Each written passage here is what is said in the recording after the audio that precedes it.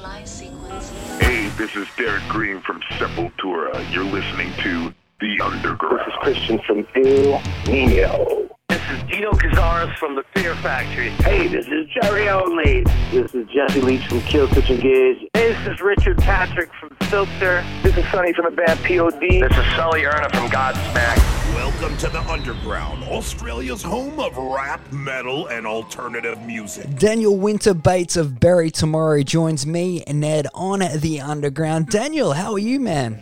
I'm all right, mate. I'm staying safe and living the dream of releasing a brand new record in this crazy mental time. But yeah, I'm all right. How are you? Yeah, I'm going really well, thank you. And we're going to jump into that new record in a second and the crazy time that we're living in. But first up, congratulations on the album Cannibal, man. It's a damn good one. Thank you, buddy. I appreciate that. Speak the truth, man. Now, before we delve too much into it, though, how you mentioned the crazy times. How has it affected you in this time with COVID and whatnot?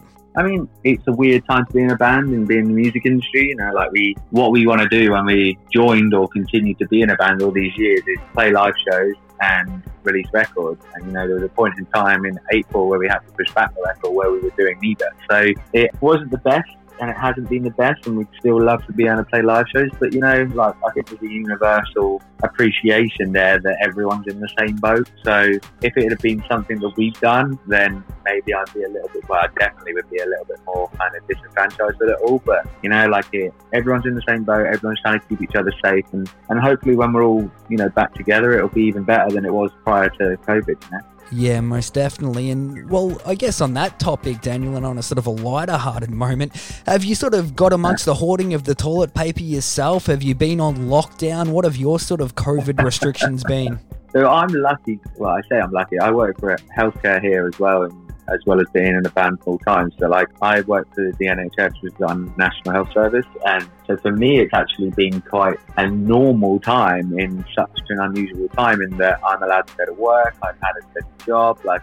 My job is actually wellbeing lead, so I'm there to look after the staff and have those conversations psychologically with them, and you know, so actually I've been okay because I've been able to have those conversations. It's the people that have had their kind of worlds turned upside down, so I think I really feel for, you know, whether they're shielding at home, they're not able to go out, or their work's made them redundant, or whatever that may be. So for me, it's been okay. I mean, the UK didn't have the best response to COVID, if I'm honest. Politically, it's been a bit of a terrible time for them making active decisions. But you know what? We're getting through it. I'm just hoping that people remain to be sensible rather than thinking it's over, because it's not, you know? Oh, yeah, that's definitely the case here too. Like, I'm closest to Melbourne here, and we've just had a second wave just pop through there, which is kind of scary. But the big reason I ask is Cannibal is sort of based a lot around mental health, and to let people know that you're not suffering alone and the mental health issues that are out there. I think with COVID, it's really sort of highlighted these even more so. So this is the exact album that we needed to hear, if that makes any sense. It makes perfect sense.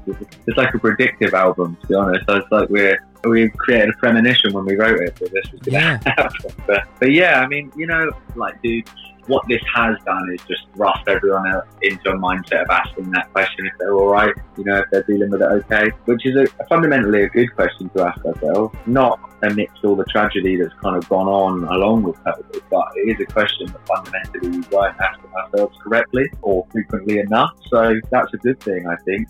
There are good things that have come out of this period of time. I truly believe that, things that we should probably sustain over this period of time, you know, or post this period of time. And we need to be looking after each other. We need to be connecting with people a little bit more. So it's strange that the album has that connotation, but I do think it does anyway. I think at any point in your life you could feel disconnected, and you know, that's what makes it relatable. It's just that so many people are feeling like that at the moment, you know? Yeah, 100%, and that's what I'm saying. This is the exact album that we needed to hear. You put it in a lot more understandable way than me. It's, you know, you're sort of relating to the people that feel disconnected, but I like that, man. You guys pretty much jump into this one straight after recording Black Flame, yeah?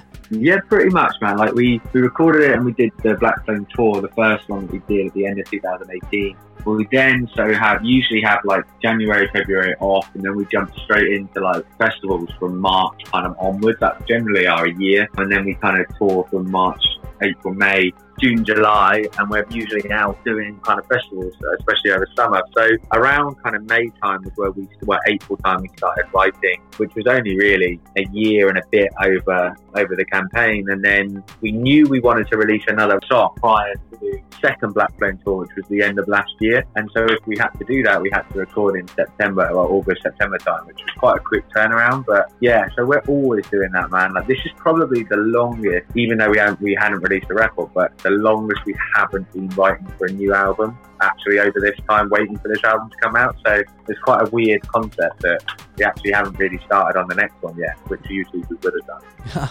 It's crazy too, because even though it's such a quick sort of turnaround, it's so consistent and so good. So how was the recording process for you personally with this one?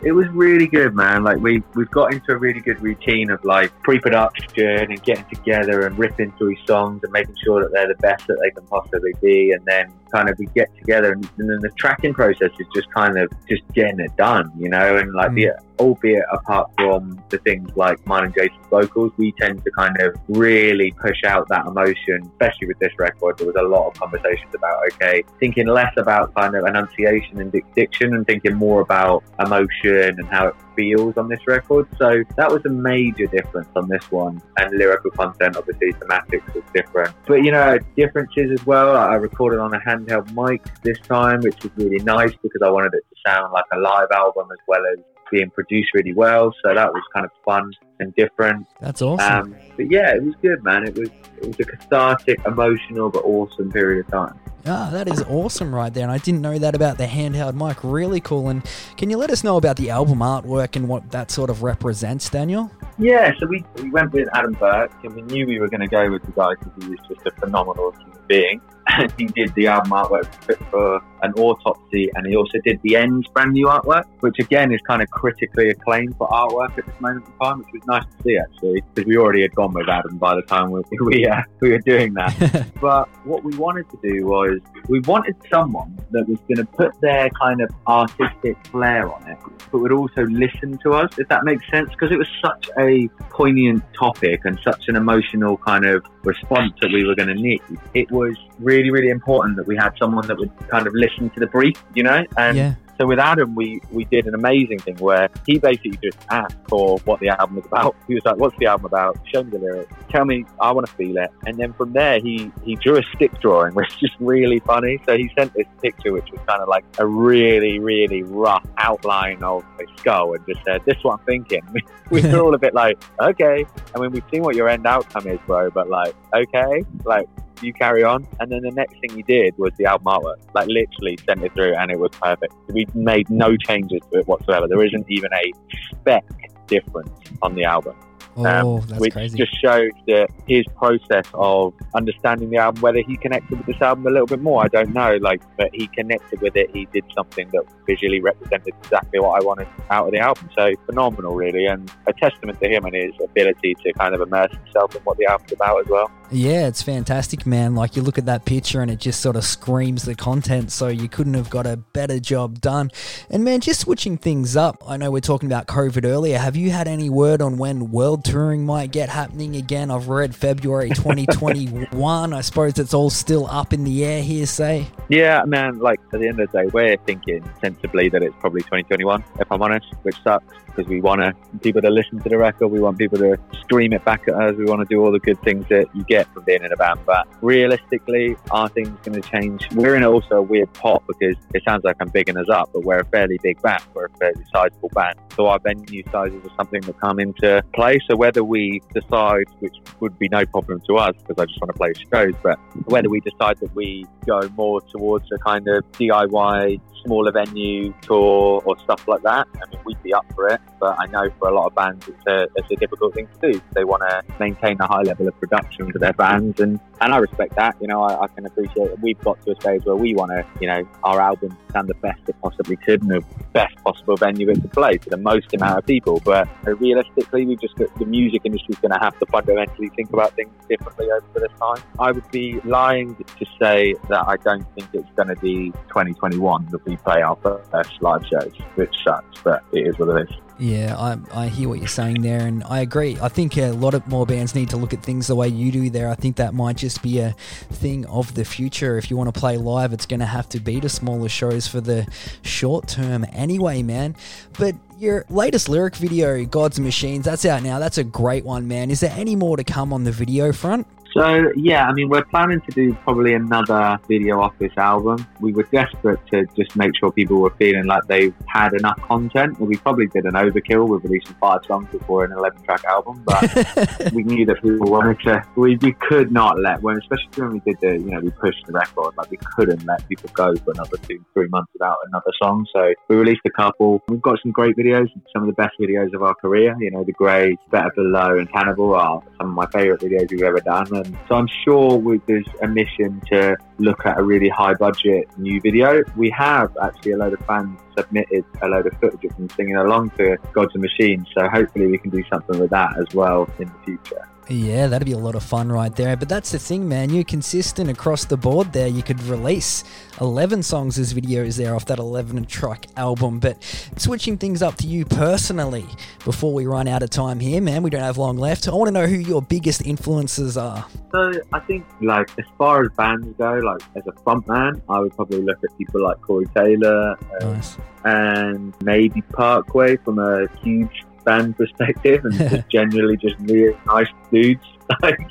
And I just want to be that. I just want to be a guy that just floats along in music, being in music because I like music, and generally Parkway kind of embody that with everything they do. So that I like that, I respect it. They're not trying to be rock stars, they're just kind of doing them. And I think for me as well, I lyrically take a lot of influence from La Dispute, from the kind of poetic lyrical content that comes out of that band is phenomenal. Maynard from Tool and A Perfect Circle, I take a lot of influence from lyrically because he just conjures these amazing kind of metaphors in his brain. So those kind of people. But then actually, to be honest, the most influence I have are from stories from our bands, if I'm honest with you. So when I hear them and I speak to them, they're the people that influence the next record more than anyone else, for sure. Oh, hell yeah. I love that right there, man. And one last one. I want to grab a recommendation from you. Maybe something that you've checked out on Netflix or something like that while you've been, I suppose you said you haven't been in lockdown, but just some sort of recommendation from you. It can be a band, it can be a movie, it can be anything. So I watched, and weirdly, because it was a bit of an odd one,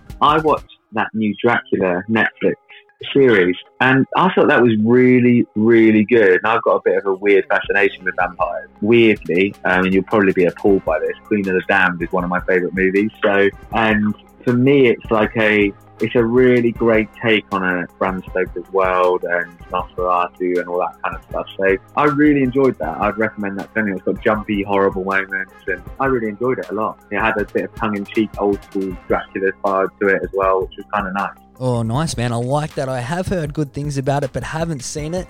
And I'd very much recommend this brand new album of yours. It's called Cannibal, Bury Tomorrow. Be sure to check them out. Pick it up digitally or at their web store as well, where you can grab some sweet merch. That's empiricon.com/Bury Tomorrow. Hit them up on Facebook, facebook.com/Bury Tomorrow. Their website, bury-tomorrow.com. Links to all of their socials on there.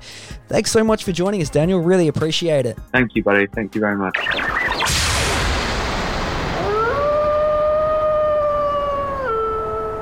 This has been another presentation from the Grey Wolf Entertainment Network, greywolfentertainment.net.